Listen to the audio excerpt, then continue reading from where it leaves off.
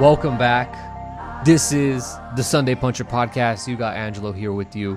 I got Fred. No Tom this week, no Lex. Just me and Fred here to break down Mikey Garcia's dominant win over Jesse Vargas. Fred, I don't know about you, all right?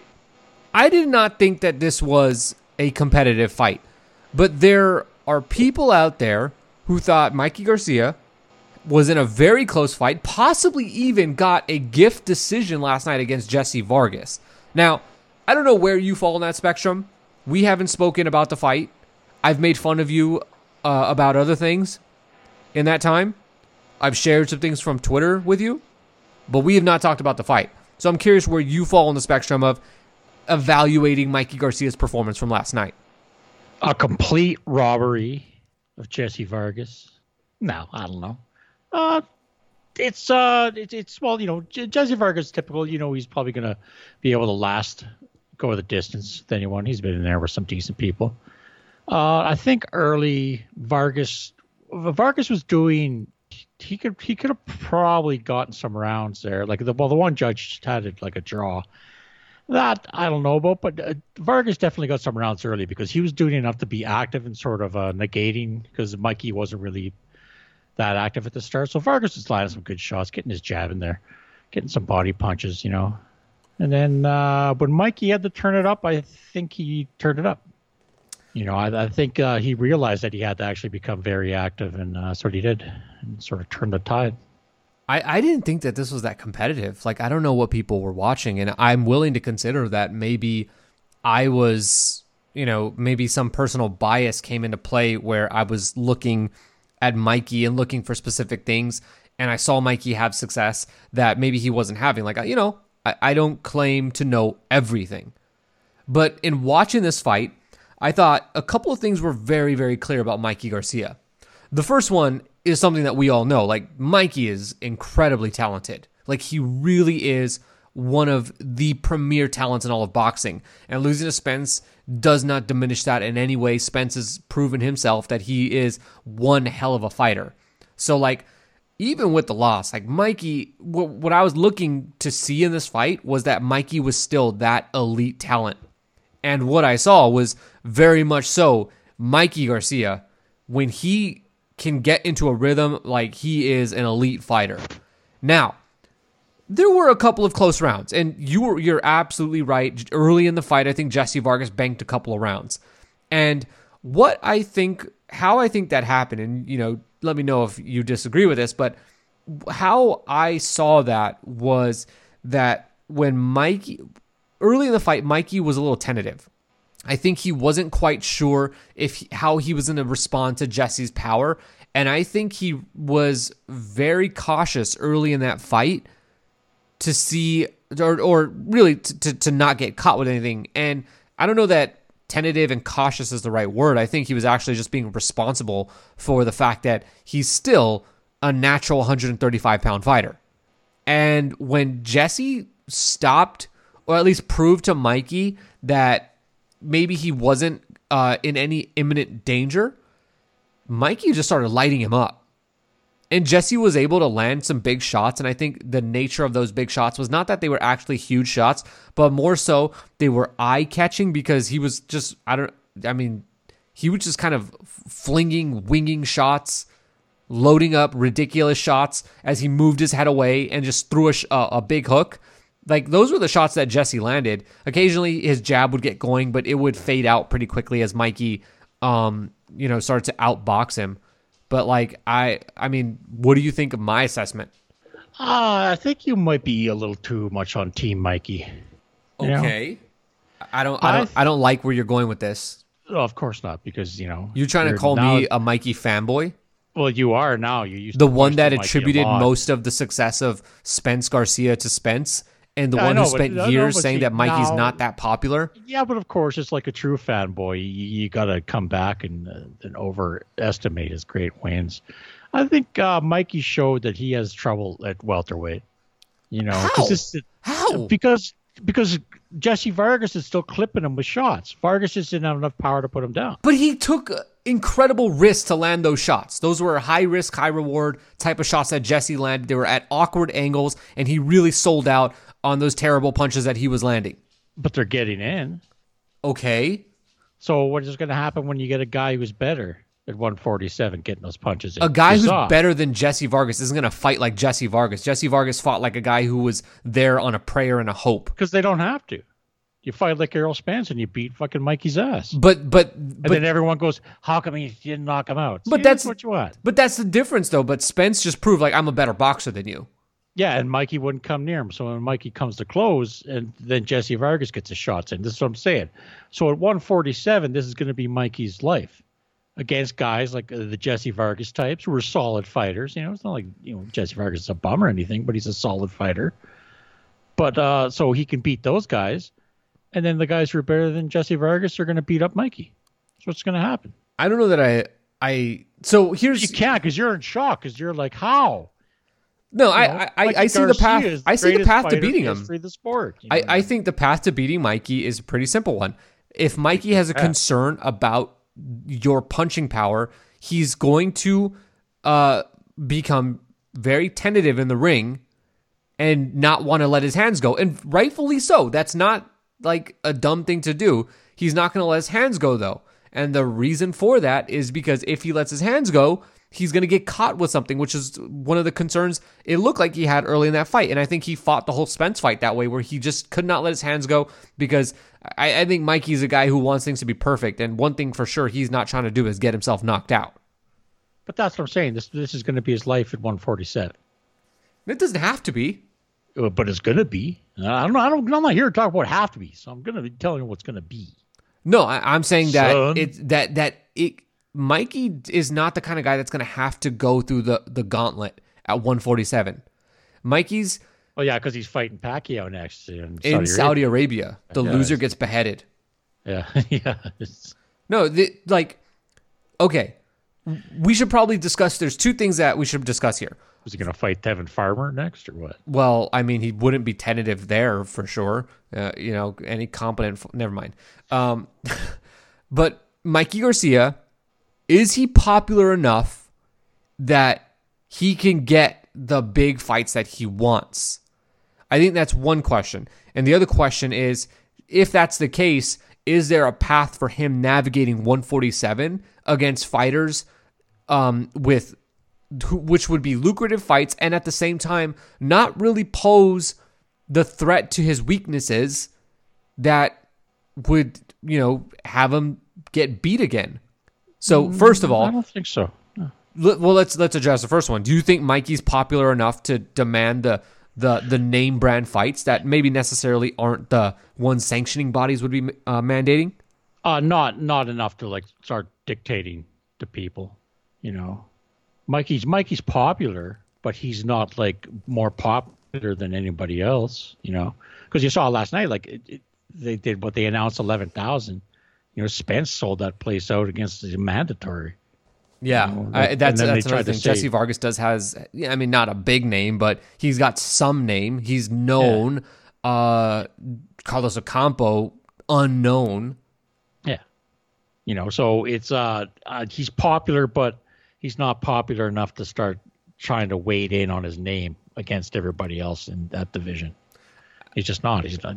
He's not going to be saying, "I'm going to do it my way." No one cares. Mikey's a good fighter. Everyone likes Mikey, but I guess the thing that I'm wondering about is we hear this talk about Manny Pacquiao and Mikey Garcia, and we've said it in the past. I don't think this is a controversial take here, but it's a fight that makes sense.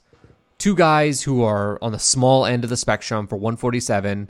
Two guys that match up pretty well. Mikey as the boxer puncher, Manny as the come forward boxer puncher who's can get overly aggressive. It's a fight that makes sense.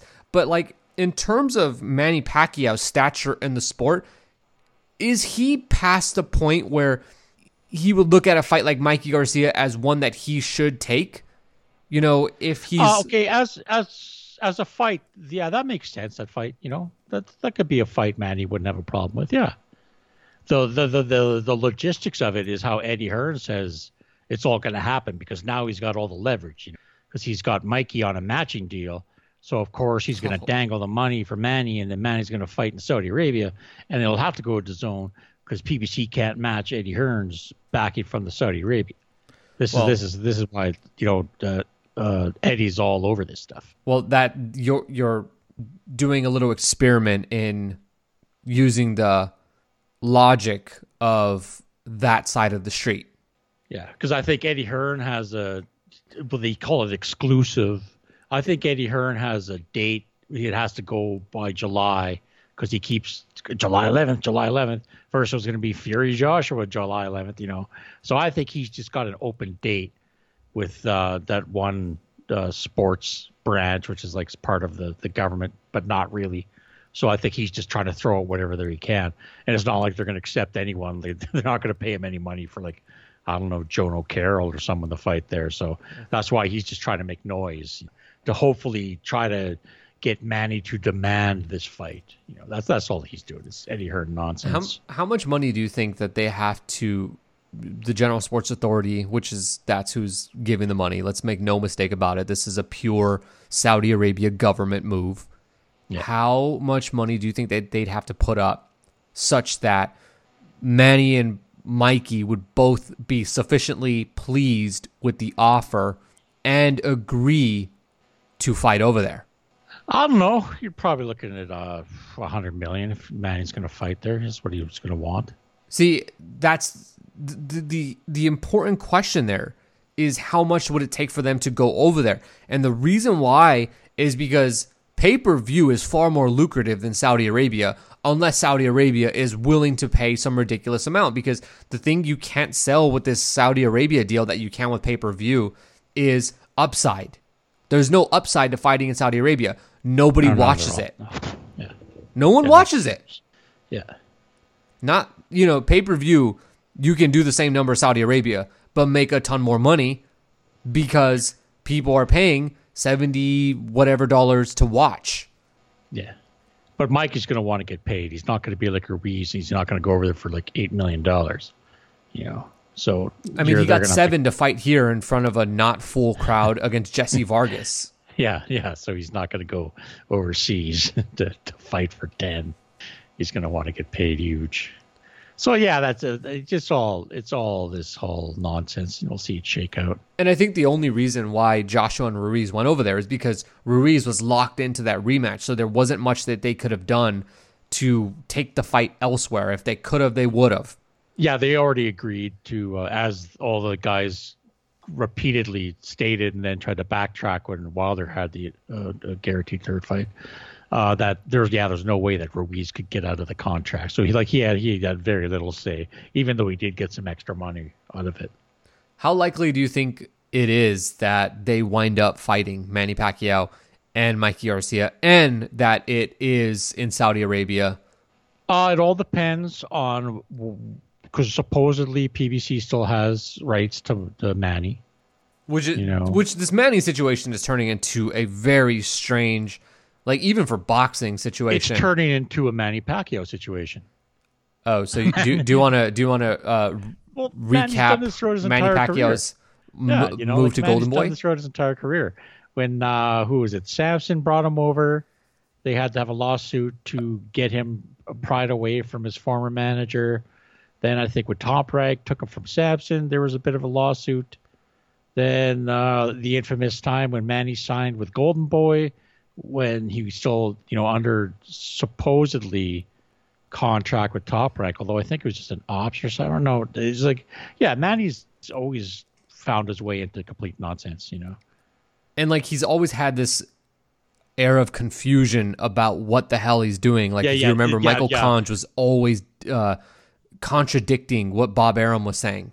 Yeah, the poor naive Manny who's just from the streets that doesn't know what's going on. And everything was always up to his promoter.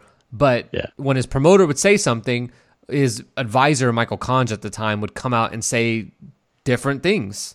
Yeah. Yeah, they're always on different, schedules. No one knows. But that's because Manny will just go, well, I'll side with this guy. And then everybody's, well, you fucking can't do that. And he's like, you guys will figure it out. Yeah, I mean that's what it does. Is you guys will figure it out. Yeah, he likes throwing the hand grenade back into their laps and then walking away.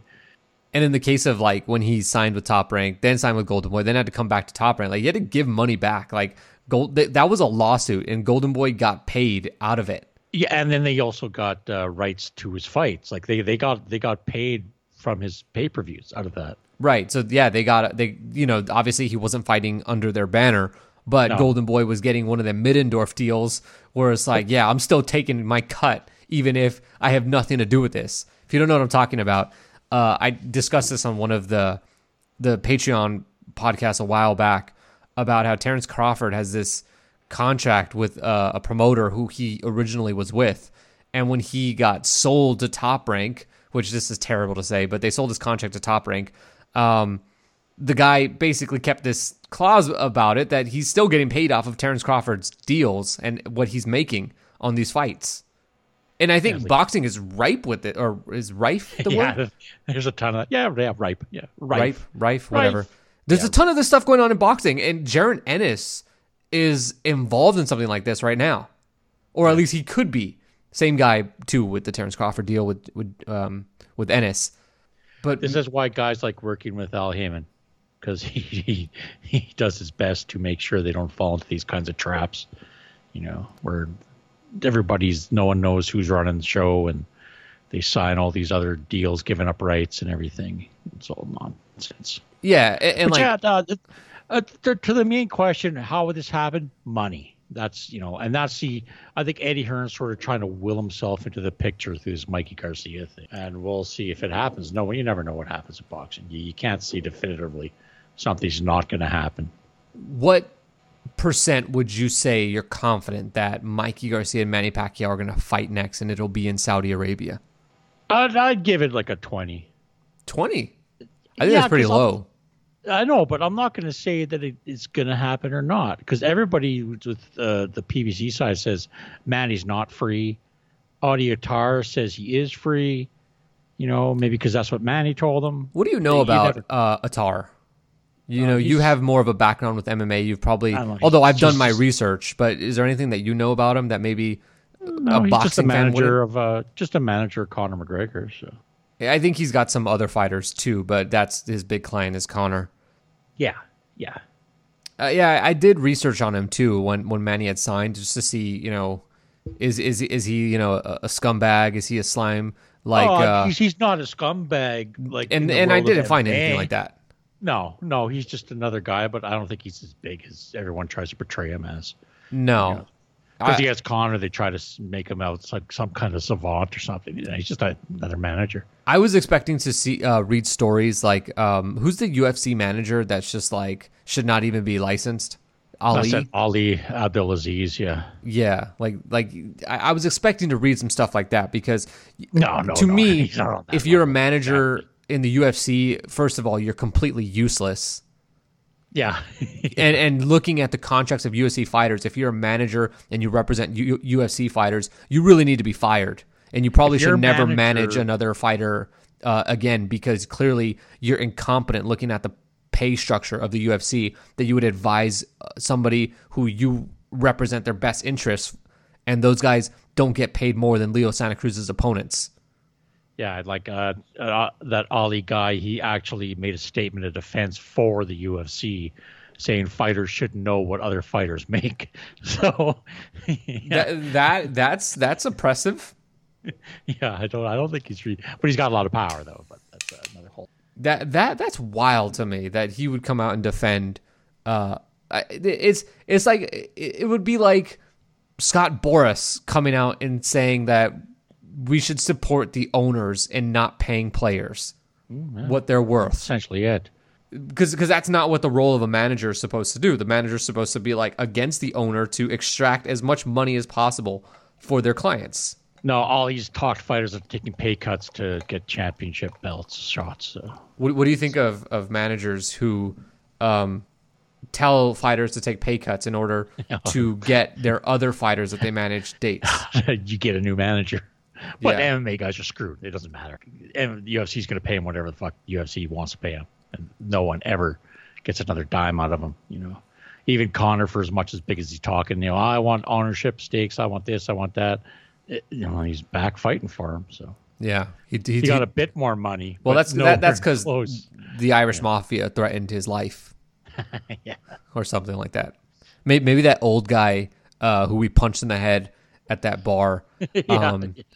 He hired Ronnie Pickering. I think they're different countries. I think we're going way. Yeah, it is. We're supposed to be talking about now. Manny in Saudi Arabia. So I think it's 50-50 right now. Because as much as all the PBC side is coming out and saying like, hey, we got Manny locked up. I've learned over following Manny Pacquiao's career, and you alluded to this is par for the course for Manny Pacquiao. Like, there have been so many times in over the course of Manny's career that I've thought one thing is going to happen and something completely different does. When they talked about Manny fighting in Macau, I always thought that was just a pipe dream. When Manny first tried to sign with Golden Boy and then came back, like around that time is when they started talking. Like Bob has been fascinated with China for a very long time. And even back then, there was discussion. And what was this, like 2008 maybe? It was before the third Morales fight, I believe. It was around the second or third Morales fight. And even back then, they were talking about taking Manny to Macau. And that's because the U.S. is going to shit. That's when the recession was hit. Yeah, well, look how long it took for them to go to Macau. I thought that this was just all nonsense. Obviously, Bob loves to, and he's very smart at knowing how to negotiate and use things, Macau and China and all these other places as leverage, Mongolia, but still fight in the U.S. And Manny had fought for the U.S. for a long time. And then ultimately, we did see him go to Macau, albeit after a loss, but he did finally get out there. And so that led me to believe, like, I don't know what Manny's going to agree to. And so I am not confident whatsoever. I was very confident a couple months ago that Manny was going to fight Spence on pay-per-view. That would be next. But I don't know at this point. I could for sure see Manny Pacquiao fighting over in Saudi Arabia because that would be very on brand for Manny Pacquiao's entire career, which is have a lot of people in your ear, do things that don't make sense, do things that may be in breach of contract, but you know what? Do it because you have 9 cooks in the kitchen. And really that's what this comes down to is Manny Pacquiao has this like compulsion to have as many people as possible be involved in the decision-making of his career. Yeah, it's kind of a gong show. So the dumb thing I've seen is people go, well, it's because of the taxes that he doesn't like. No. His taxes are taken care of. No. He still has to pay taxes in the Philippines if he's not getting taxed outside. The thing was he wasn't paying taxes in either place. So when the U.S. is assessing taxes, because they have a tax treaty, you can't go, well, you earn that money in the U.S., and then he was saying, well, he wasn't paying it in the Philippines either. So when people say, well, he wants to fight in Saudi Arabia, so he doesn't have to pay taxes. He still has to pay over like 35%. That's their top rate in the Philippines. So it's not going to matter him where the fuck he fights. He's still going to get taxed. It's just, Manny just wants a lot of money because he wants that yacht. He wants to, he has a 300-person entourage. Yeah, ESPN just did an article on him that just basically, which everyone knows how much money Manny hands out. It's not because, Manny's a man of the people. No, you're essentially buying your votes to be in politics in the Philippines. And that's all he's doing. And that costs a lot of money. So that's why he's still fighting. And that's why that's probably the only thing that can get him there to Saudi Arabia is by paying him a shitload of money. So who knows? So yeah, but I just say it's 20% just because how hard Hearn is working this angle. How hard he's working it is the reason why I don't think it's a strong position as he's saying it. Because when you hear, whenever promoters talk a lot about something, it's usually when it's all bullshit. And so when Eddie talks hard about something, just like Bob, the odds are it's probably not true, and they got no. They're just hoping that if they keep saying it, someone some magic lever will come down and pressure someone into the fight. So that's why I only went with Morrison. But again, like you said, I believe it because he's insane. So his career will go like whatever. It's always been bizarre.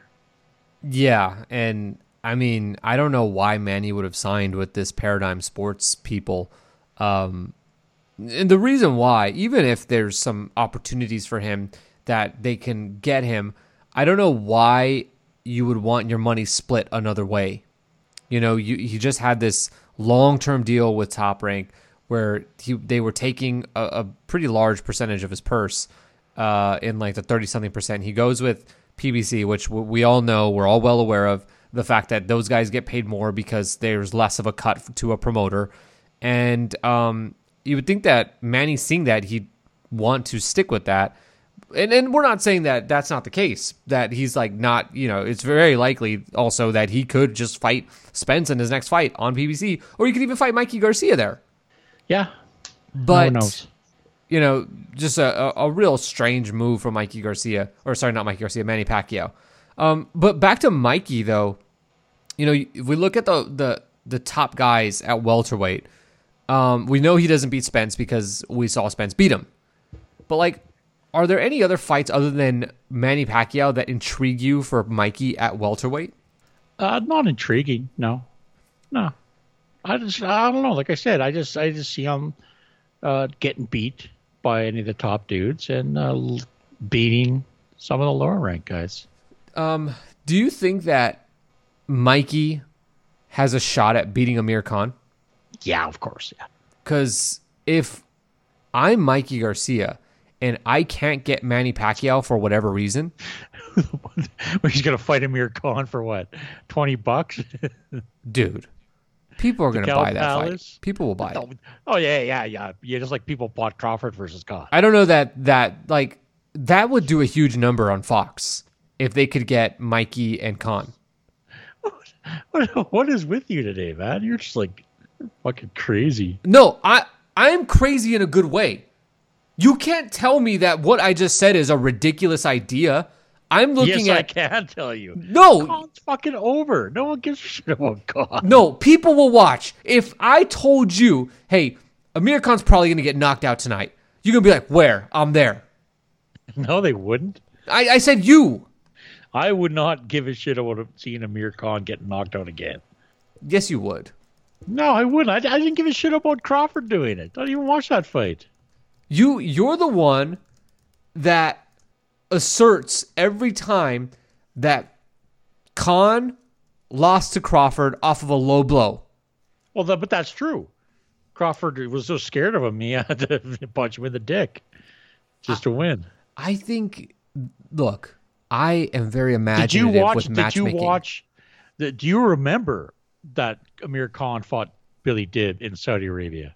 Yeah, of course I do. No. I bet you fucking forgot that.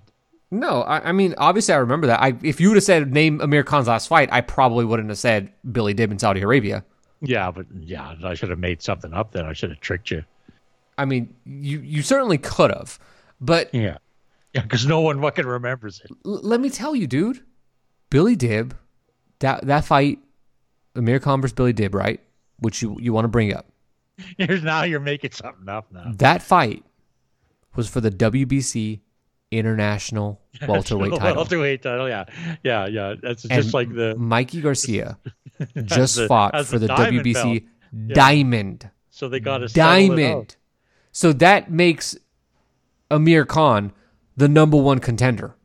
You know what I'm saying? How come no one was complaining about this Diamond belt? You know what? People were very selective on when they want to care about titles. People are very selective when they want to care about a lot of things. Oh, and so do they just choose not to care whenever Eddie Hearn puts a card on his streaming service? Because, I don't see a lot of discussion on it on Reddit or social media, but that's neither here nor there. Some people are convinced that this fight card last weekend was the greatest fight card possibly. No, I don't care about the fight card, though. I'm trying to tell you something. I don't want to hear it. Amir Khan and Mikey Garcia. You start talking fucking Amir Khan versus Mikey Garcia. That's Dude, No one's that gonna is give a a shit great about fight that. to make for welterweight. Let's be real here. let's Mikey's be not going to real. beat the top guys at welterweight. So who are the matchups that Mikey could have at welterweight that are going to be quote-unquote events? John Molina, then. Let's fucking put him in. Dude, against John Molina's got a broken back. Relax, okay? John Molina's got a broken back. Like, I mean, I don't know. John Molina Who else is retired in the last 2 years? Well, Amir Khan fought within the last 12 months. So What about Brandon Rios versus Mikey Garcia? too close. It's too close.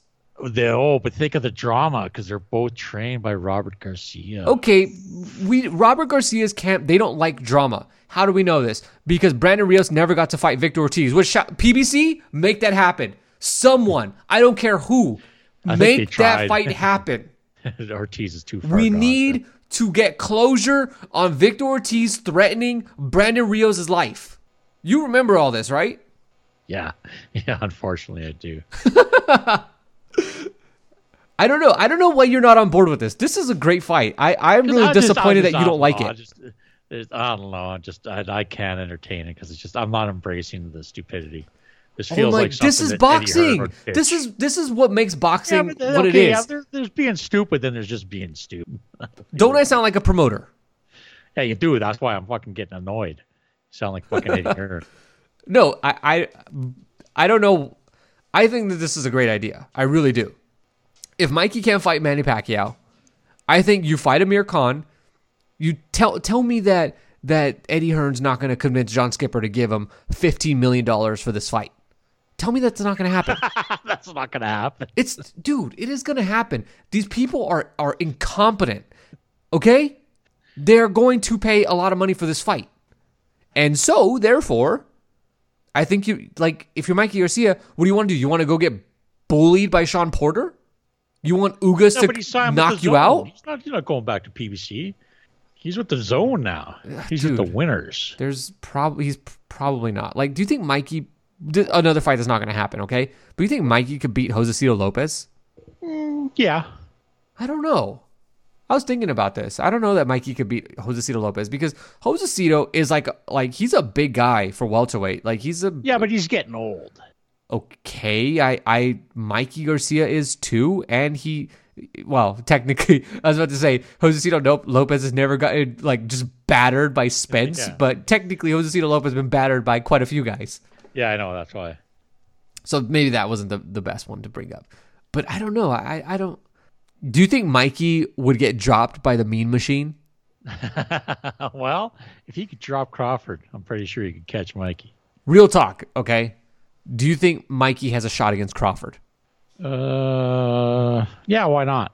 That's ridiculous. Like I asked you that Crawford's because not that good. I don't know how, but you really don't like Crawford, and I don't understand this. No, I just don't think he's the greatest thing ever. I didn't say he was the greatest thing ever, but he's one of the best welterweights in the world. Is he one of the best welterweights? Well, I let's think hear he's your one of the case best because light clearly welterweights. you feel some type of way. I think he's like who's he fought at welterweight? Amir Khan. What about Regis Progrerius? Progrerius He has barely never never even fought lost. anybody at 147. First of Yeah. all, as far as I know, Who'd he beat? Progrerius, No, Crawford. he's beat Amir Khan, Mean Machine, Jeff Horn, or Joe Horn, whatever his name is. Jeff. I know it's Jeff. That's who Crawford's beat at welterweight. Who Spence beat? What about Chris Algieri? No, Crawford has not beat Chris Algieri. He never did better than Chris Algieri. I don't know. I think Mikey Garcia is going to have a very interesting next 12 months because shit, he should fight Pacquiao and Khan. That's probably the best move for him. Fight Khan first, knock out Khan. You know he's going to knock out Khan. Yeah, then you'll get on that big hype train. They're like, holy shit, you see what he did to Khan? Even Crawford couldn't knock him out like this. Yeah. By the way, I just want to point out that Mikey Garcia is only 1 year younger than Amir Khan. Yeah, but he seems a lot younger. Probably because, He's got a baby face. yeah, no, probably just because, He's never gotten knocked out. Yeah, we saw Amir Khan get his ass kicked in his late 20s. Early 20s And too. his early 20s. And his early 30s. It's crazy, like how many years adds onto your career. You think Mikey could beat Omar Figueroa? Yeah, yeah. If you're advising Mikey, what do you tell him to do next? Oh, taking the Pacquiao fight because it's already done. And what side of the street do you do it on? Well, you do it in the zone because they're going to get you $70 million to fight in Saudi Arabia. You think they're going to get that would be less than they paid for Joshua Ruiz? That's just for Mikey. $100 million for Pacquiao, $70 million for Mikey. I hope nobody takes this podcast seriously because it's going to be $10 million clear that we're like you're just mocking these guys. You think that Manny Pacquiao? Someone has to fucking mock Eddie Hearn. Jesus Christ, the media was up his fucking, or he was up their ass. Like guys, like you can't push back to a promoter when you have to be a fucking. It's hard to push back when they fly you out to cover fights. Yeah, well, yeah, that's the problem. And then put you in folding chairs that break. But like you said this on Twitter, and I think it was very, very, very appropriate, is that people complained about the Wilder Fury rematch card and all that because the food sucked. Yeah. You know, they served us chicken tenders and nachos and hot dogs and taquitos, and, you know, people weren't happy about that. Yeah, no. They want that Eddie Hearn steak. Oh, and it was also a long walk to get there. Oh, yeah, there it was in the Chinese restaurant, which is like you have to leave the MGM Grand, walk out, turn right, walk down the, I don't know, what do you even call that part of the casino? The mall? Yeah. It's like a mall. I don't know what to call it. Yeah. But no, we saw this. Anyone who watched the fight saw this because this is what they were showing when Fundora was fighting. It was Deontay Wilder walking through the entire MGM casino. Yeah, I was thinking, they had, that's why they were so salty, because those guys go, oh my God, we don't want to walk again. Because you could take a look at most of the boxing writers, and those guys ain't gonna like walking more than 10 feet. Yeah. All right. So let's talk about the undercard. Huge. Okay. What? Yeah. Okay. Go. So I'm curious to hear what your thoughts are on the Calify Roman Gonzalez fight. Come on. Come on. They're Calify is terrible. First of all, okay. All right, go on. Let's see where you're going with this. Gonzalez is terrible. I don't like this 115 fight. Okay. Who gives a fuck? But these 115 fights, this is where boxing nerds diverge so hard with actually anybody who buys a ticket in boxing. Because these guys are so up the ass that this is the greatest fight in the world. If you ever watch Calify fight, he's not that good. And they're Chocolatito's back.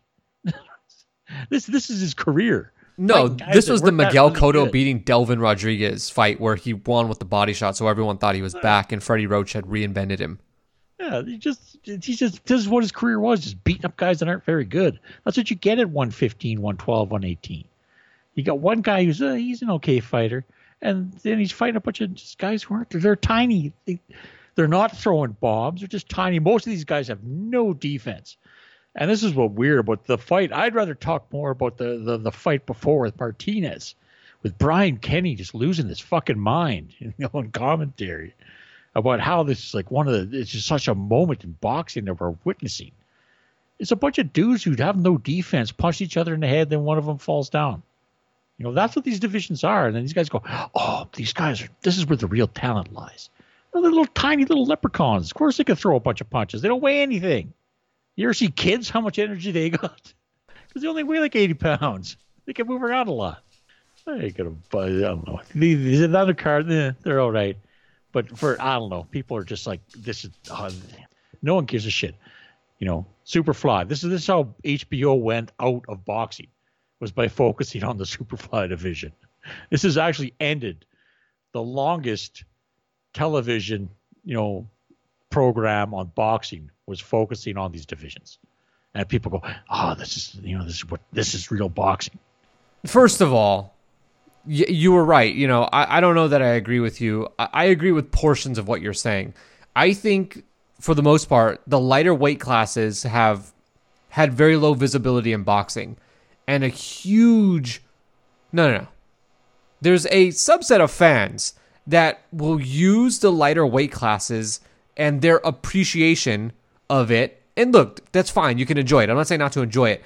But they use that as their way to somehow prove that they know more about boxing than you. That they appreciate boxing more than you. Yeah, because their positions will never be challenged. Sure, well, because you can't challenge them because these divisions historically have not had the visibility that one would expect. And like, look, how do I know this? Because I've been there. I've been that guy who's followed the lower weight classes and did it because I'm a hipster. And now, I've watched them enough. I still enjoy them. I still watch them. I don't feel the same way that you do about the lower weight classes. But at the same time, I'm also not going to be pretentious about it. And I'm not going to sit here and say Roman Gonzalez is a much greater talent than literally any fighter that appears, ranked in the top 20 pound for pound, because I don't believe that that's the case. And furthermore, like a guy like Kal Yafai, who you said is not good, that's 100% the truth. That's Kal Yafai is not a good fighter. And like, he's okay, but he's not like some elite fighter. He's not a guy where I'm looking at this win over by Roman Gonzalez and saying, well, that was really something. But Kal Yafai would be the equivalent of a paper champion in any other division. And you would not give a guy like Sean Porter, who's coming off of a loss to Spence, you would not give him any credit if he beat Jamal James. You wouldn't say much about him. You'd say, well, Sean Porter, yeah, he beat Jamal James, but that was expected. Jamal James, not quite at that level of the elite welterweights. We believe he's on his, he's doing good right now. There are good things that he's doing, but he ain't there yet. And that's what Kal Yafai is. Kal Yafai is a guy coming in. He doesn't appear to be an elite fighter. And you can see in the fight, like Gonzalez didn't have much to deal with Kal Yafai. Cal was throwing a 1-2 every now and then, couldn't put punches together, and gassed out in like 5 rounds. The commentary was wondering where his great technical boxing skills were. Why is he fighting this fight? It's interesting. Not good? Interesting that commentary team was confused about where Kal Yafai's brilliant boxing technique went, and it's like they didn't learn their lesson from the Tevin Farmer fight, because the same thing with Tevin Farmer. Where did the great technical ability of Tevin Farmer go? Pernell Whitaker reborn somehow forgot how to move his head when he's in against a guy who's like slightly better than him. Oh yeah, that commentary is terrible. It's just horrible. I mean, it seems like we talk about this anytime Brian Kenny's on commentary. Brian Kenny is terrible. I don't know why Fox thought to add him. I thought, I had accepted that I'm going to have to listen to him. I'm hoping that's because Chris Myers is on the XFL. What about Kenny Albert? What is he doing right now? I think he's on football too. On the XFL? I don't think so. Yeah, I haven't heard him calling any games. I'm hoping. No, I don't even think I don't think they're calling. I do know Chris Myers was doing the Westminster Dog Show. Well, yeah, he does that. That's big. That's big time. I think it does better ratings in boxing, by the way. But let's all ignore that for a second. That's big time. And, wait, what? I ain't saying. I wasn't joking when I said. Okay, but who doesn't want to watch like a cute golden retriever prancing around over Mikey Garcia and Jesse Vargas? I mean, let's be real here. More Americans love watching golden retrievers than 112-pound fighters. Yeah. But so let's talk about Gonzalez though, because Gonzalez at one point was one of the top guys at the lower weight classes, and he even encroached into the conversation of top fighters in the world, period, regardless of weight. So what did you think of his performance? Who is this again? Sorry, what? What did you think of Gonzalez's performance? I don't care. I'm sorry. You got like you got the worst guy to talk about this. I never liked him when he was like the big hype machine. I only liked him when he got knocked out, and I don't really care about him. I can't judge these guys at all because I think they're overhyped. I think their skill isn't that good, and I don't care about them. I'm just being honest. Yeah. I mean, no, that's fair. I wanted to get how you feel about them. And, what you're saying flies in the face of the videos, the Lee Wiley videos that Jim Lampley cried about talking about Roman Gonzalez's skill. Now, I think Roman is a good fighter. I think you don't get to 48-0 or whatever the hell he was without being somewhat competent. I think one thing that doesn't get talked about enough with Roman Gonzalez is the fact that he was able to rehydrate pretty well and use his weight to his advantage. Yeah, like he probably comes in same weight as Gary Russell Jr. And that is a skill in and of itself at these lower weight classes. Yeah. And sometimes it's a bigger skill than even just being a great technical boxer. And if you want a really good example of this, you want to get your hipster on, go and look at Ivan Calderon and Giovanni Segura. That was a fight that was probably like 2012. And, or maybe it was a little earlier than that, maybe 2011. Ivan Calderon was a great smaller weight class fighter. One of the few fighters who fought south of 126 who was purely defensive, and like a lot of their game was about being defensive, and you don't see a lot of these guys do that. You know, I've watched a lot of smaller weight class guys. These guys' defense is usually not the first thing on their mind, and Calderon was like that, and he was seen as like the flyweight Floyd, you know, whatever. And Segura just came in and was like, you could tell Segura was like way bigger, and he just bulldozed him. Like there was nothing Calderon could have done in that fight. He just got bulldozed by a guy who was way bigger than him. And that was the skill of like being able to blow up in weight and use it to your advantage. And anyway, that's part of what has had Gonzalez appear to be the monster that he is the dude. He throws a lot of punches, and because he's got some size on him, those eventually, you know, it wears on guys. And so I'm not confident. Like Gonzalez, to me, this looks like a fool's gold type of performance where you think he's ready to get right back in with the dogs of the division, and it's just going to end terribly for him again. He just looks like a guy that's still...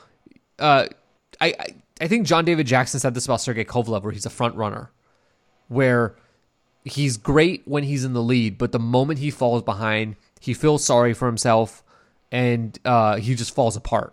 And I think he can't pull through, yeah. And I think that's kind of what Gonzalez is. And you can kind of get it about him, even if you just watch him in the ring and how he is with the opponents that he has. I think he's the kind of guy, he's got some skills. You know, he's definitely not... he's accomplished what he's accomplished in his career is what I'm trying to say. And I'm not trying to take anything away from him. But at this point, you factor in the age. Yeah, you factor in his age, which, you know, is old for 115. And I just don't see this ending well for Gonzalez. And really, it doesn't at this weight class. Like all these guys south of 126, they don't usually get second chances. I mean, they do, but almost always your second chance is going to end terribly. Yeah, they that is true. What I know about this weight class, it's just I'm overly dismissive because, like I said, Calify isn't good. And you know, I usually don't watch these weight classes at all. I watch him enough to know he's not. So if he gets his ass beat, I'm not going to say the other guys like, you know, reinvigorate himself, because I know Calify is not a good fighter. So it's like I can't judge that at all. And then that's the problem I have with this division, all these divisions, because I know it's so shallow, and a lot of these guys just aren't good. So of course you can look like a genius if you're a good fighter against anyone. Like you want a hockey analogy, you know, when I used to follow hockey, you'll see like when they have guys like the Bruisers on the old NHL teams. You could take these guys who are like, you know, their only job, they're weeding them out of the game now. Their only job was to scrap, really, and sort of just play enough defense, you know, not to give up goals. And people say, oh, they're not that talented. You take them and you put them against a level below. These guys look like geniuses with the puck. You know, a lot of bruisers are even great scorers, you know, at the lower levels. That's because they're, you know, the talent level is a lot worse. And that's what I see from these weight divisions. Guys who are like good fighters can look like geniuses because they're going up against guys who aren't good at all. And so that's why I can't get into this weight division at all, man. Just can't. Yeah. I can't. Anything you want to say about the Martinez and Harris fight? Brian Kenny just annoyed the living shit out of me. See, there's another one where it's just guys throwing a lot of punches until one of them can't take it anymore. Their defense is just bad. Like if you say Martinez is some great fighter, he's getting clipped by a dude who works at like an Amazon, fulfillment warehouse. Like clean shots, you're getting clip all the time. It's like that's why I see these divisions. It's just like a guys and people love them, but it's just dudes punching each other until one can't take it anymore. Because the other guy's a little bit stronger than him. But neither one of them really shown any great defense. So I don't get it. The defense is part of boxing. Yeah, that's fair to say. I didn't see the hype with this card. It was a good card, but I don't. There are people on Twitter that I saw were saying like this is like the greatest card of all time and all this stuff. I don't see it. What? You're insane. I think that it was a good card, and there were 3 solid matchups, but the rest of the matchups were really, really terrible. And look, that's fine. That's good enough. Not good enough to be the best, but it's good enough. There were 2 recognizable fighters in the main event and co-main event in Mikey and Roman Gonzalez. And then Martinez versus Harris is a solid matchup in terms of like, yeah, you got 2 guys who are, their records are good. There's a world title on the line, etc. Cool. But I mean, I didn't see it as like this amazing card. Lou DiBella is going out of his way, just really trying to be as stupid as he possibly can on Twitter and saying that this is the standard and, everyone should be ashamed of themselves for not putting on cards like this. This is really Lou trying to kiss ass or something. Yeah, and this is the thing. If this was such a great matchup that all of boxing loves, why were the tickets so cheap to get into this thing? And why didn't it sell out? No, I mean, look, that's a very shrewd way of thinking about it. But, ticket sales, gate, viewership, those are all quantifiable metrics we could use to determine what the population of boxing fans and casual sports fans want to see. And if we use those metrics... fucking flyweights. We definitely could go back and look at HBO's move, and it says like, hey, it's not women's boxing, and it's not flyweights. Yeah. And it's probably not Dimitri Bivol either. But yeah, it's Canelo for sure. Yeah, it's Canelo. But it's not any of these things that we're saying here. Obviously, Canelo's like, yes, duh. But Joseph Parker against a 39-year-old dude. Oh God, who weighs in just a nick over 200 pounds and still takes 5 rounds to stop him. Well, Parker had that spider bite he had to recover from. So. Oh, okay. So that was the card. Let's talk about Deontay Wilder saying he wants that trilogy. He's exercised the rematch clause. We're looking at a July fight to settle the score. Actually, the score is not going to be settled. It's 1 win for Fury, a draw. And if Wilder wins, we likely get a 4th. If Fury wins, do another trilogy to even it out. Damn, you really put your Bob Arum on. Yeah. So what do you think? Smart move? Yeah, of course. Of course he's going to do the trilogy. Now, you said something earlier that we should probably talk about. I say a lot of things. You were saying something about how Andy Ruiz had this rematch clause and that he had no leverage and he couldn't get out of not giving Anthony Joshua his rematch. But then that doesn't seem to be the same energy we're hearing for Deontay Wilder's rematch clause. So, could you go through that? Well, that's so hilarious, eh? So you saw that it's all, Andy Ruiz has no choice. He has no options. He's locked into that contract. He can't do anything. Everyone was sort of like smirking there, if you can do that in Twitterverse, to repeatedly point out that Andy Ruiz had no options in this. And before this fight, like I think I said this on one of the either the post fight or the next day thing, it's like before the fight, everyone was making it very clear that this was going to be a trilogy no matter what, because the loser had a rematch clause. Then when Fury won, guys are talking like, well, maybe it won't be. It's like, what do you mean? He's locked in. It's a 60-40 split. And people are going, oh, well, God, Wilder's going to take such a financial hit It's only 10% less than the last fight. You're never going to get Fury again at a 60-40 split unless you do it now. It's not like he's going to go, oh, yeah, Deontay, I'm going to be generous and give you 40% when I've knocked you out. It's just, yeah, of course. Wilder wants his belt back. He wants a shot at his belt back. So, of course, they're going to do it. I think also one factor here is that Wilder has enough reasons. And look, I already know where your mind is going to go, listener. So don't do anything. You have to listen to what I'm about to say. Like, you want to empathize with it.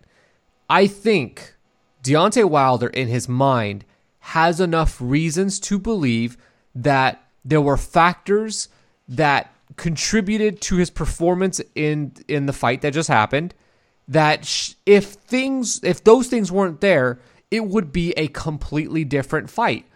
And you can say that that's true. You could agree with it, disagree with it. I don't care.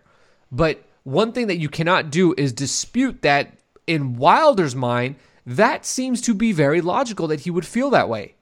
And so the rematch, which, you could feel however you feel about it, whether you think it'll go differently, whether it will, whether it won't, I don't care. But for Wilder, you could see the logic that he would use and apply to justify exercising the rematch clause. Because, I could see a point of view where you say to me, well, I don't see this going any differently. Like, even if Wilder doesn't get stopped, even if Wilder never gets hurt in the fight, he still showed that he's very capable of being outboxed and thoroughly outboxed. So he would have to land a power shot in order to knock out Fury. And Fury looks like he's figured something out where he's not going to get himself knocked out. And if that's your take, you're probably close to being, or I don't know, I would say very close to being of sound mind. That makes a lot of sense. But as somebody who fights, I'm not saying that I do, but for Wilder, for any fighter who fights for a living, that's how they make their money. That's their what they do in life.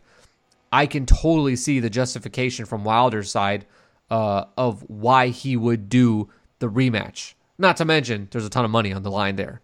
40% of another pay-per-view that does, I don't know, this one is probably not going to be as successful. I doubt it does 800,000.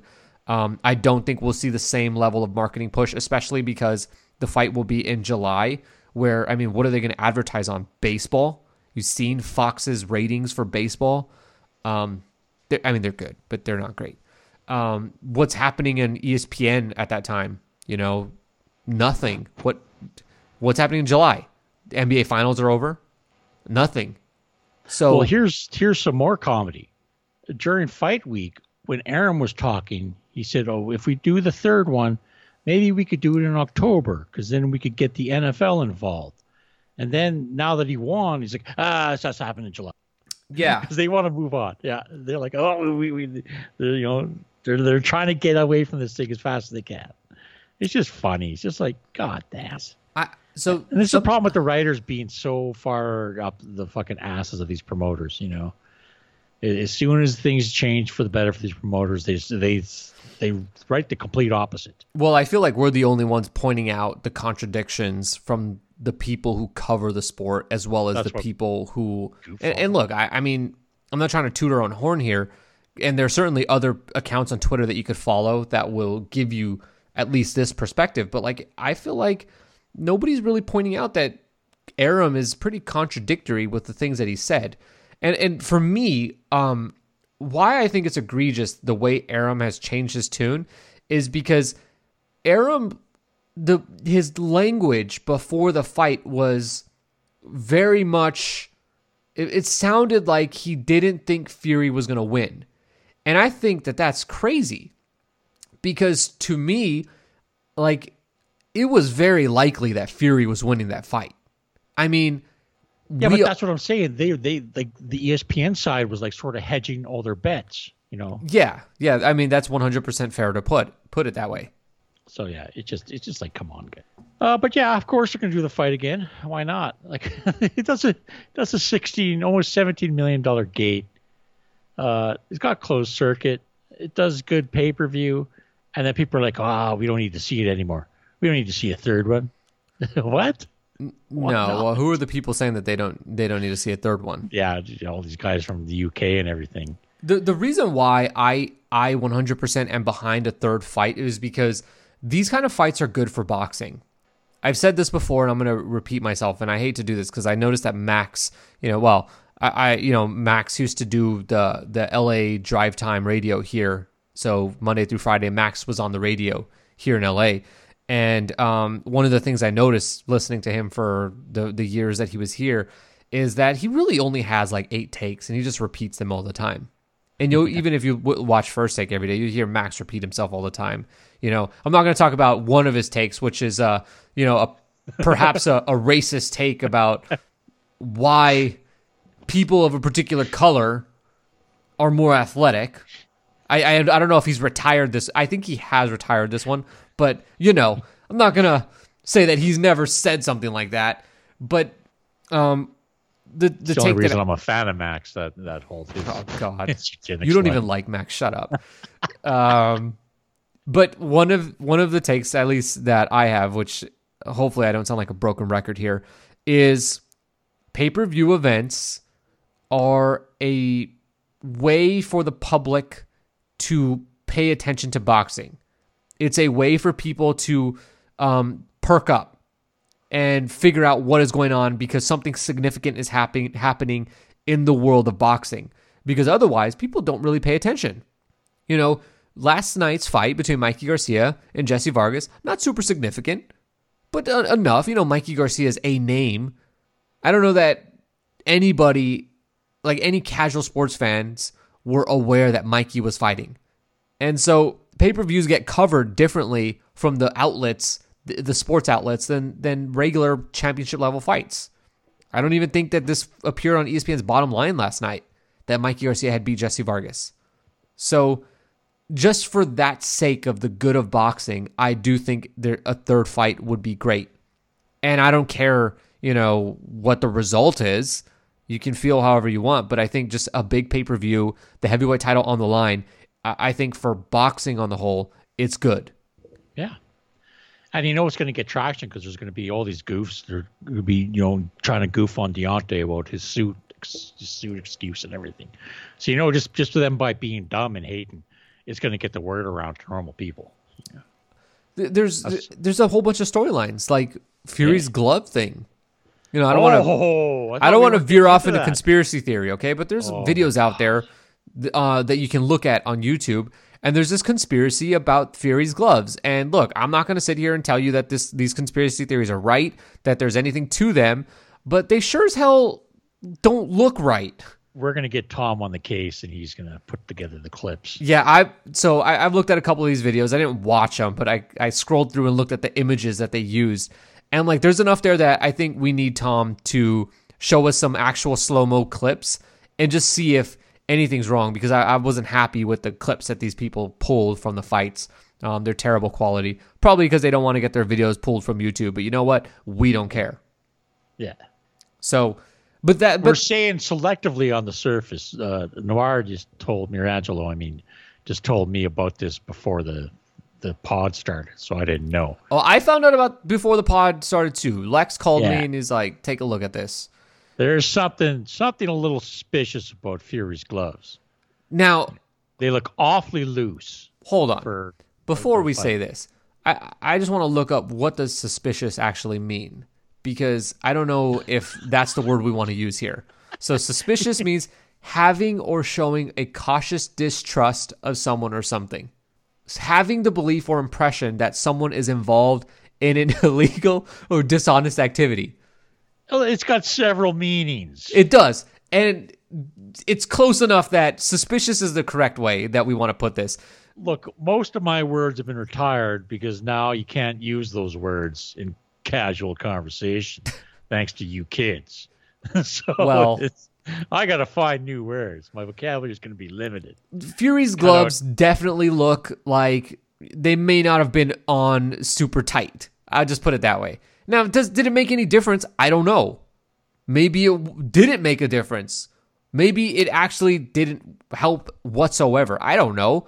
See, but we got to bring this one up to full steam conspiracy. Because I said to you too, Andre Ward was making, because you were at the fight, you didn't hear the commentary. No, thank God. Andre Ward was making a big deal about Wilder's gloves. Well, what was he talking about?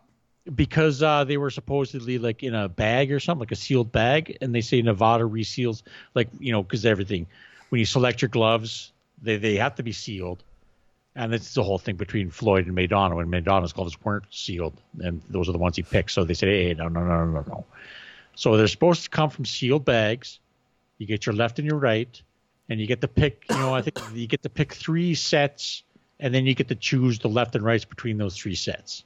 I believe it's the way it works. And then they take those 2 gloves and they reseal them back up. And I think they might do a backup pair too as well. But Ward was thinking that because they pulled the gloves from the sealed thing or something, that there was something shenanigans up there. What if he was trying to cover for Fury? We're gonna push this one to. Do you think that Andre Ward would be dishonest? Yes. That is preposterous. The man tried to sue his promoter for doing nothing wrong, and then tried to lie about it. Yeah, anybody who would try to bring anything onto Brittany Goosen's family definitely is suspect to me. Definitely, yeah, definitely. And I got a problem with anybody who's got a problem with Brittany Goosen's family. We're gonna have to. We're gonna get Tom on this. These case. are fighting words. We're gonna break this whole story wide open. Honestly, the way Deontay hits, like, you would think that somebody at some point in his career would have brought up, hey, we should check his gloves, because he seems to knock anything out that he hits. People were too busy saying that he wasn't hitting people flush to challenge the gloves. They were, remember, because they were saying everyone was taking dives against him. Malik Scott. Yeah, they're saying, oh no, these guys are taking dives. He's not really hitting them that hard. So that was the angle of the conspiracy theory. Oh, so Fury just threw himself on the floor and like got up dramatically at 10, like it was WWE. He's building up his name. Oh, I see. I don't know. I never usually rewatch fights, but I'm gonna have to look at this one, get to the bottom of this glove situation. I'm like, part of the reason why I don't rewatch fights is because I'm lazy. And I don't get that much enjoyment out of rewatching a fight unless it was like a super excellent fight. And I don't think the Wilder Fury fight was that interesting to me. Watching it live, I was like, okay, like this, this looks like your standard heavyweight fight where one guy's better than the other. I don't have to go back and watch that. I can tune into the undercard of whatever fights are on this weekend and see something similar. Yeah. See, but we'll get. Oh, wait a minute. This is gonna be. See now. Stitch Duran has denied that they were fixed. But the thing, what does he know? He's a cut man. Yeah, but that's it. There, I think it was Stitch. Yeah, but we always know Stitch is always. He goes where the money is. It's true. He was in Jesse Vargas's corner. See, this is Didn't even help him. getting to. Oh, this is even in the Sun. Even the UK's picking up on this one. On the gloves thing? Yeah. But the Sun is like big. the magazine that'll print anything in the UK. Yeah, but that's what they're saying, because they reported on Amir Khan's Skype chats. They're just trying to discredit the Sun. I gotta say, it's just a little suspicious about how much of Fury's raps are showing. Yeah, I think that's one of the raps is kind of interesting, that you never see the raps that far extended past the bottom of the glove. Yeah. And then also remember last October, a former Tyson Fury sparring partner said that Fury takes the padding out of his glove. Yeah, I don't know what to make of that. Oh, it's going. Oh, we're gonna get justice for Deontay yet. and Otto had his heavyweight championship stolen from him when the fight wasn't stopped, when Fury's face was split open. Yeah. See, I think Fury even did this in the first fight too, because his tape's sticking out there too. Yeah, let's stop while we're ahead. How long's it Although- been going on boxing? We enjoy a good Box. conspiracy. We're gonna wrap this one up good. And see, this is why we could get Tom, because Tom's fair and balanced. You know, Tom's not too overtly on the side of PBC or Top Rank or anyone. So he'll tell us the truth. Yeah, Tom for sure will know if Fury was cheating or not. Yeah. No, we are far more fair than Tom is. Tom is going to accuse Fury of doing methamphetamine before he came to the ring, and which is why he was able to throw so many punches. Tom also thinks that Dillian Whyte is the third best heavyweight in the world. I'm kidding. Yeah, so we're both in favor of the trilogy. Do you think the fight goes any differently? It might. You never know. Do you think that Deontay is going to be affected by this loss? No. You know, Fury's got the edge and sort of the skill, and Deontay might be better. You know, see, that's why you can never really make predictions, because you never know what a guy's mindset is. You never know how heavy his ring walk outfit's going to be. You know, you never know what's going on. How far in his fist is into his fist glove. Is in the glove. Look, I'm just saying, you can go back to 2015 and there's people talking about Tyson Fury's gloves. So I'm thinking this whole you thing. could go back to 2015 and hear people talking about Tyson Fury doing Nandrolone, but you know we're not going to do that. Yeah, there's that. We've got the whole conspiracy about getting a white man back on top of boxing. Oh, we're going to get to it. Look, if Tyson Fury can believe in a conspiracy that, I think, what was it, that Jews control the world? Yeah. It's like, yeah, you know, now the conspiracy bug's coming back. We can have a little bit of fun about Tyson Fury not putting his hand fully in his glove so he could punch with the palm part of the glove. Yeah. Yeah, he's punching with the leather. But so one interesting thing to take up from this, you can believe it or not. Obviously, we're just making fun of this, okay? But the fact that you're seeing these videos pop up on Twitter or YouTube or whatever it is, it really shows like the impact that this fight had. This was a big deal, and I know that there are those in the media who are trying to downplay the 800,000 buys. Those people need to, I mean, I would like to say something pretty mean that I'm not going to say right now, but I don't know what these people are smoking. Like, you're incompetent as a boxing writer if you think that 800,000 buys or whatever it actually winds up being is not an impressive number. I mean, you're just not in this, like, I don't know what planet you live on, but you're incompetent, and you should not be read. You should not be paid attention to. You should no longer have a platform if you're someone that is going to downplay the 800,000 buy number. Because to me, it is preposterous. It's just ignorant. It really is. Like, oh, they didn't do 1 million. So what? Since when did 1 million become the number? And why would it be 1 million? Like, just think about it. Why would it be 1 million? Because it's a big round number.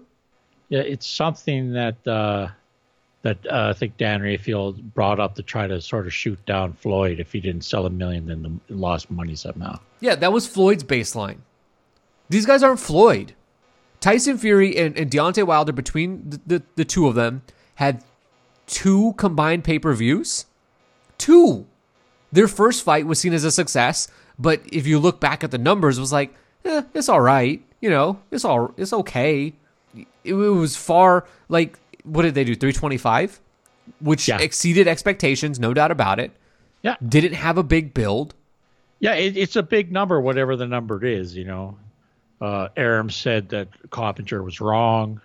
That number was only for the traditional, and that the online was. I don't believe that at all. I don't believe anything. But I don't believe Coppinger knows numbers in either.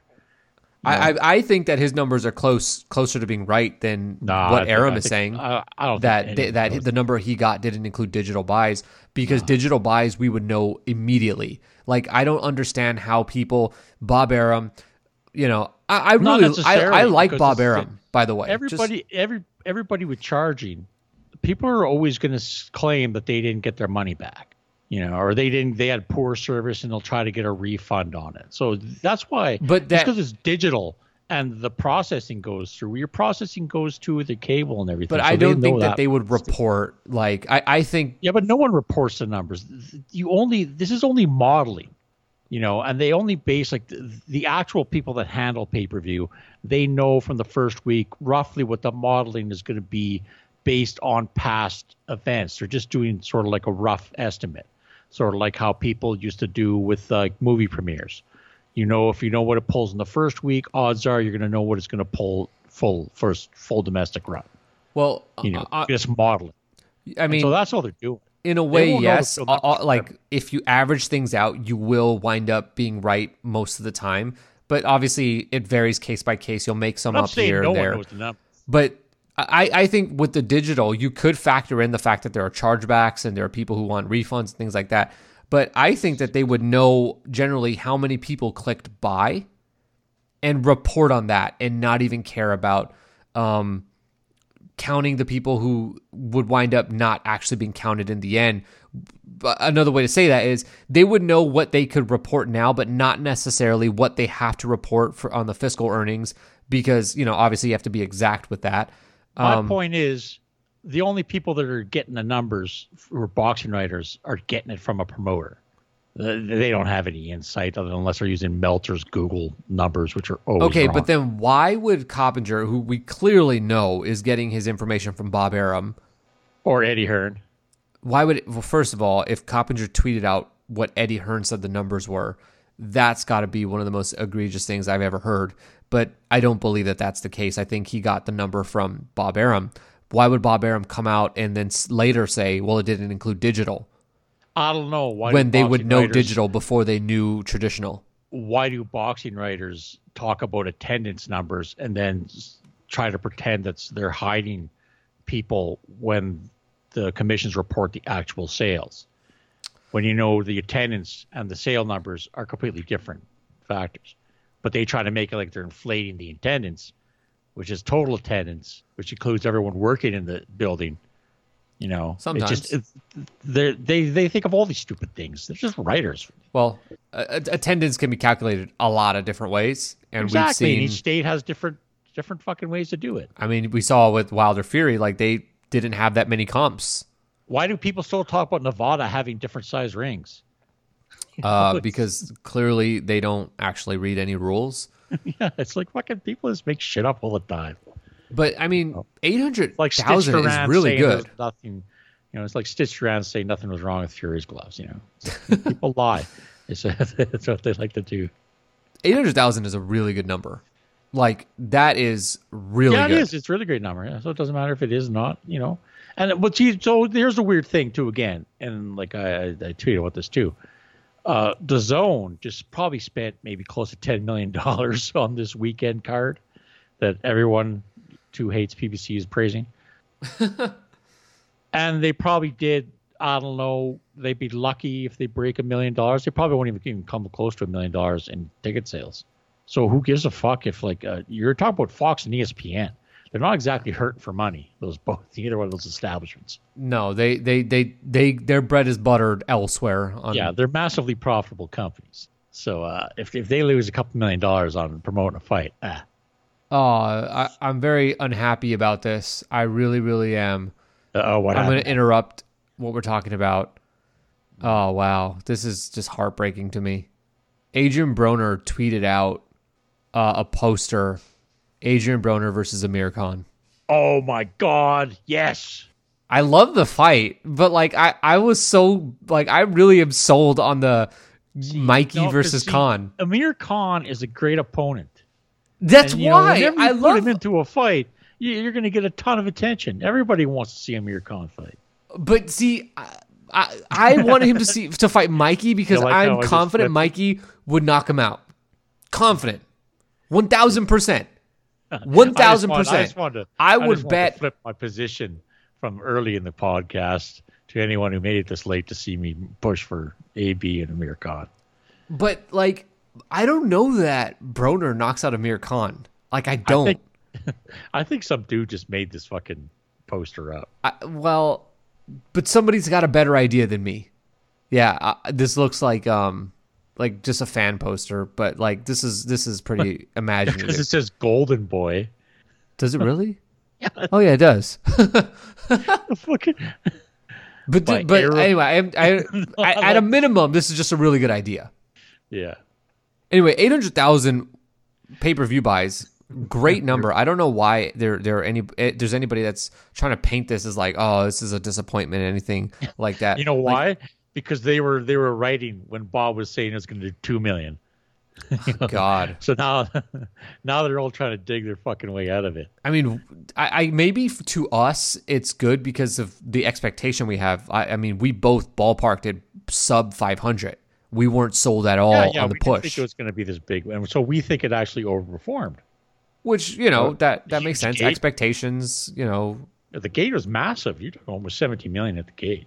Well, look, the ticket prices were pretty insane, and I think we were both aware of that. But yeah. I didn't think that they were going to stay like that, and that they were going to actually move all of those tickets that they did. But that was pretty ridiculous. And 84 comps.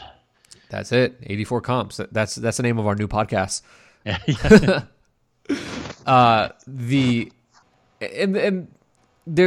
You make 17 million at the gate. There is no chance whatsoever that you don't do it again. Yeah. Like boxing history tells us, if anyone who makes a lot of money, they go out and they try to redo it. Except unless you could make that Saudi Arabia money. They probably could have got Tyson, Fury, Anthony Joshua would have got at least $500 million in Saudi.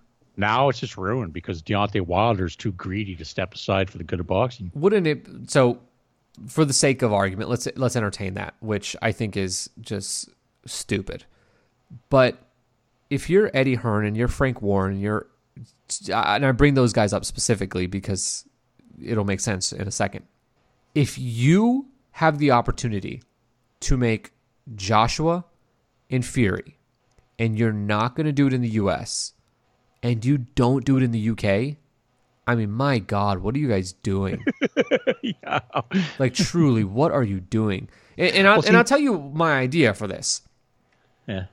Because I think I would be a brilliant promoter. This fight would be your opportunity to establish the UK as a viable alternative to fighting in the US. And what I mean by that is you now have the leverage to charge US prices. And you reset the standard of like, hey, normally our pay-per-views £19.99 or whatever it is. We're charging 40 for this one. They moved it up to 25 now. We're charging 40 for this. Usually ringside seats are £300. They're £1,000 now. Like I'm doing it. I don't care. And you set the standard. Like this is what a big fight looks like in the UK. And now Cheeseman's ringside seats go up to 500. 500. You know what I'm saying? Yeah, for the cheese. So, obviously this fight makes the most sense, even if obviously Fury's not going to be fighting Joshua next. But if it does, it's obviously, to me, going to happen in the U.S. I think Fury's... see, that's a weird thing about it. Even like Aaron was talking about, will be in the UK. ESPN kicked in all this money for Tyson Fury. Why on earth would they let it go to the UK? Well, they wouldn't. Yeah, it's just so funny how everyone's talking past them. I mean, Lomachenko, they let him go to the UK. Tyson Fury, their investment in Tyson Fury is not the same investment that they have in Lomachenko. They don't even know who Lomachenko is. Yeah. So, don't you think it was funny that Eddie Hearn was negotiating with to get that Fury fight when he already had the Pulev fight announced or ready to go? But then Bob Arum's telling World Boxing News in an exclusive that they're not even close on the Pulev fight. Yeah. They're not. They think they're going to purse bid. Eddie Hearn's announcing that it's done.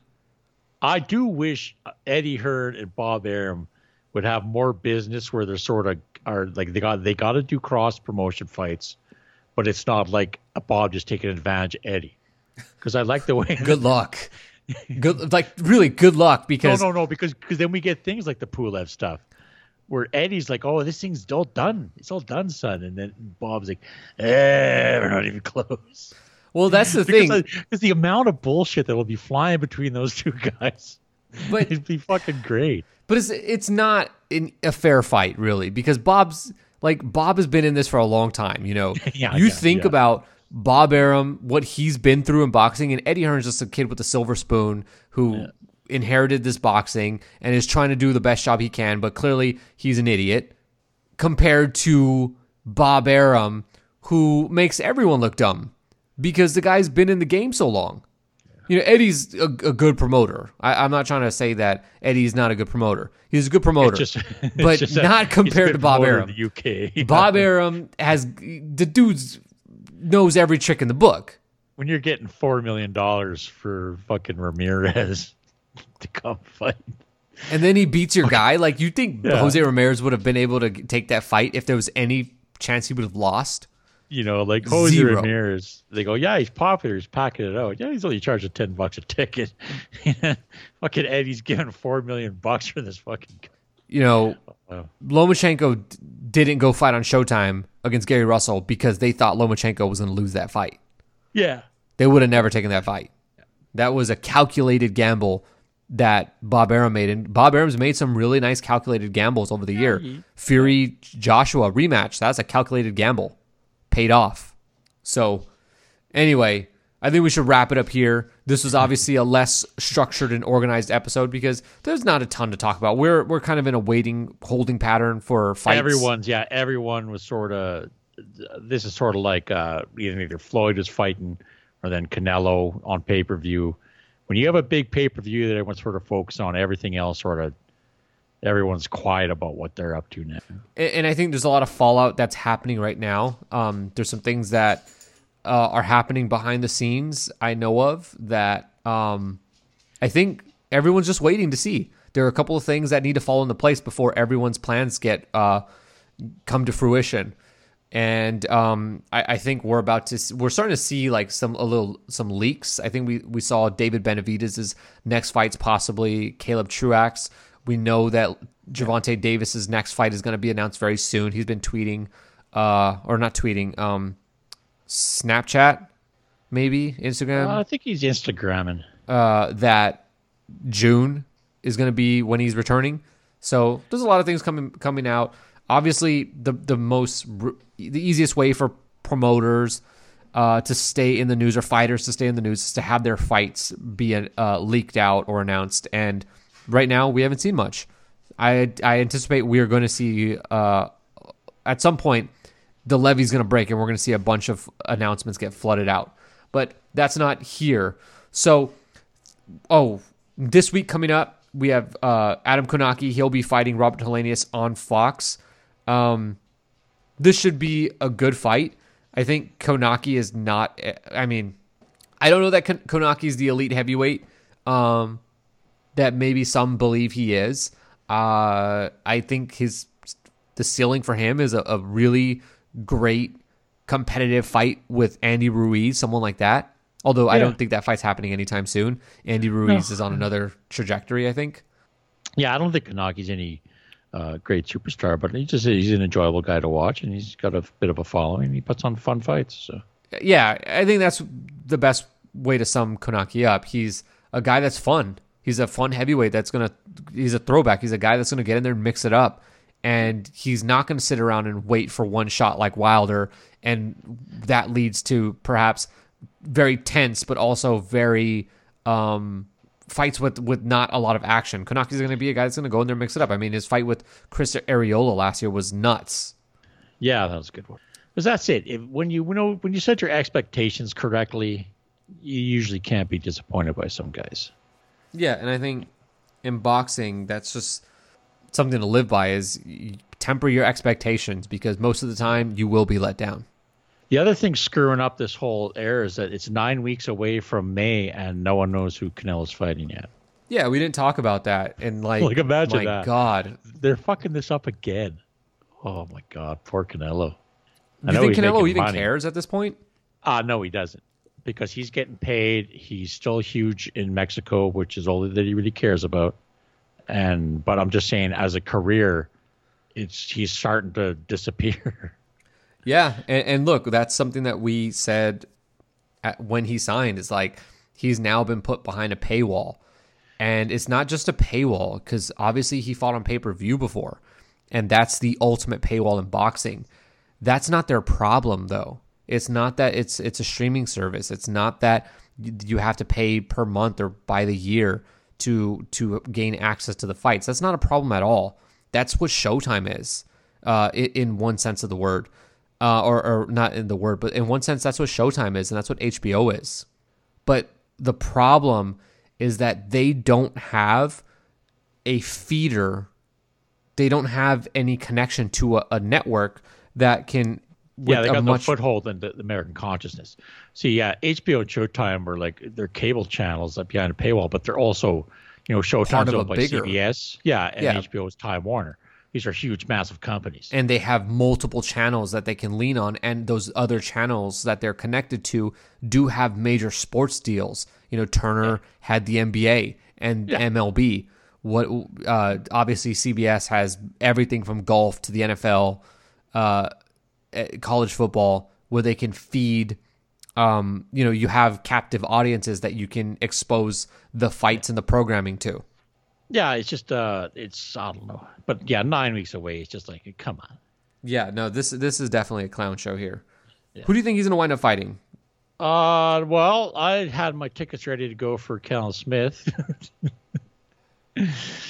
See, that's what makes it even weird. The Axis put out that thing. They were ready to go with Callum Smith. And it's been pulled back. Yeah, so obviously Eddie's just trying to fuck with Golden Boy. Did you see that Billy Joe Saunders said that he needs like $30 million to fight? That was a troll. Like, yeah, no, but that's almost making me like Billy Joe Saunders. If he's just gonna understand, like, these people are idiots, and like, I can play hardball with them. I think the guy who tweeted that is that guy who pretends he's Boxing Kingdom, but he's different. Oh, well, neither one of them knows what they're talking about. So I know, but that's funny because the guy who's mocking them is usually funnier and and more on point than the guy he's mocking. Yeah, though that would be funny though. I wish Bill Joe Saunders would come out and say that, but yeah, that'd make me respect him or something. Well, Mikey Garcia is getting paid $7 million to headline a card, and Danny Jacobs got paid 12, and Kovalev allegedly got close to 8 figures or 8 figures. And I really wish the pundits would stop saying Canelo is deciding the money. Canelo is negotiating. No. This is all Golden Boy. Canelo ain't fucking. He doesn't give two shits about this. He's not deciding splits anymore. Nope. Because it's not pay-per-view. So quit pretending that it's him pushing back on these numbers. Canelo's getting paid no matter what. He's getting his money. This is all Golden Boy, and they're just keep fucking everything up. Like, imagine, I said this before. Imagine you're MGM. You want to have these things done. You want to say to your people, hey, come out. Even though this is a big weekend, we saw them fuck up last year, at fucking up Independence Day. So is people will, and they just like with the drug testing one, where Canelo failed for, which he shouldn't have been suspended for, but he did. So you're almost your third potential fight with MGM in Vegas that you might lose, or at least you're fucking making it very difficult for them to promote. And I said, they're at the point where, someone else might slide in there. That's why I never believed the Japan thing, But I guess we're wrapping God, up. it feels so long ago that the Japan thing was actually on the table. Yeah. It's just like you stop fucking around with Canelo. He's a great thing for the sport, great fighter, huge attraction. Fucking someone get in there and slap the fuck out of Oscar. Well, yeah, they Canelo is probably the one fighter in the sport where at the start of the year you should already know who his two opponents are. Yeah, you're locked in. Like with Spence, they already knew the whole plan for Spence. He's fighting Garcia. Yeah, we know we're going to Porter, and we know after Porter we're going to Garcia. Yeah. Like Wilder, they knew what they were doing with him. There's no injuries. There's no nothing that they had to adjust for. It's just and here's the great thing about the zone. It's the two promoters that are getting the most money out of them that are squabbling. It's right. Golden Boy squabbling with fucking Matchroom. But also because the money is basically like there's just budget. there's like the negotiation I think are harder than if you would have a pay-per-view where it's like, hey, just we're dealing with splits here. Yeah. Well, but this is definitely so. This is why I need pay-per-view for big fights, because you could push it to a point where all these little greedy bastards can get their cut. But here you go with both these guys got these massive contracts with DAZN, and they're squabbling over money. It's fucking hilarious, and more people should cover it. It's not fucking Canelo. It's Golden Boy and Matchroom. Yeah, well, when Matchroom's side is the one that provides most of the information for leaks. Yeah. No one wants to get cut off. Yeah. See, and this is the problem. They're almost approaching a UFC style media, where these guys are fucking going to be afraid to say anything, even objective, about these promotions, because Unless they don't want to be cut off. Yep. Yeah. And that's the problem with Air Hearn flying guys out and shit like that. Yeah. You're buying favorable coverage. Yeah.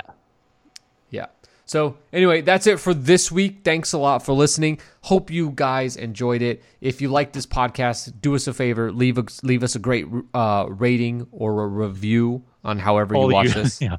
All you flyweight fans, remember to spread the word that I am the flyweight expert. So just tell all your flyweight pals to tune in.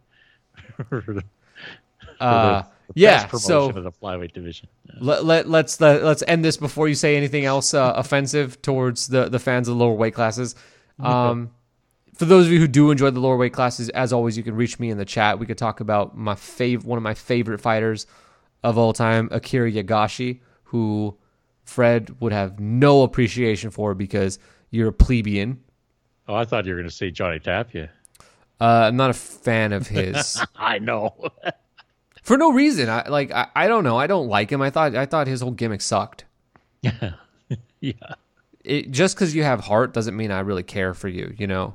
Brandon Rios had a lot of heart. I wasn't a big fan of him as a fighter. Yeah. But anyway, that's it for this week. Hope you guys enjoyed it. We'll be back very soon. And if you're on the Patreon feed, well, I'll be back very, very soon. So thanks for listening. Later, guys. I do it for the haves and the have-nots. All he had was a half in a glass pot. Got a race to he the first one with the last rock. Every day you see his face just like a mascot. Trapping out the Honda, no he never had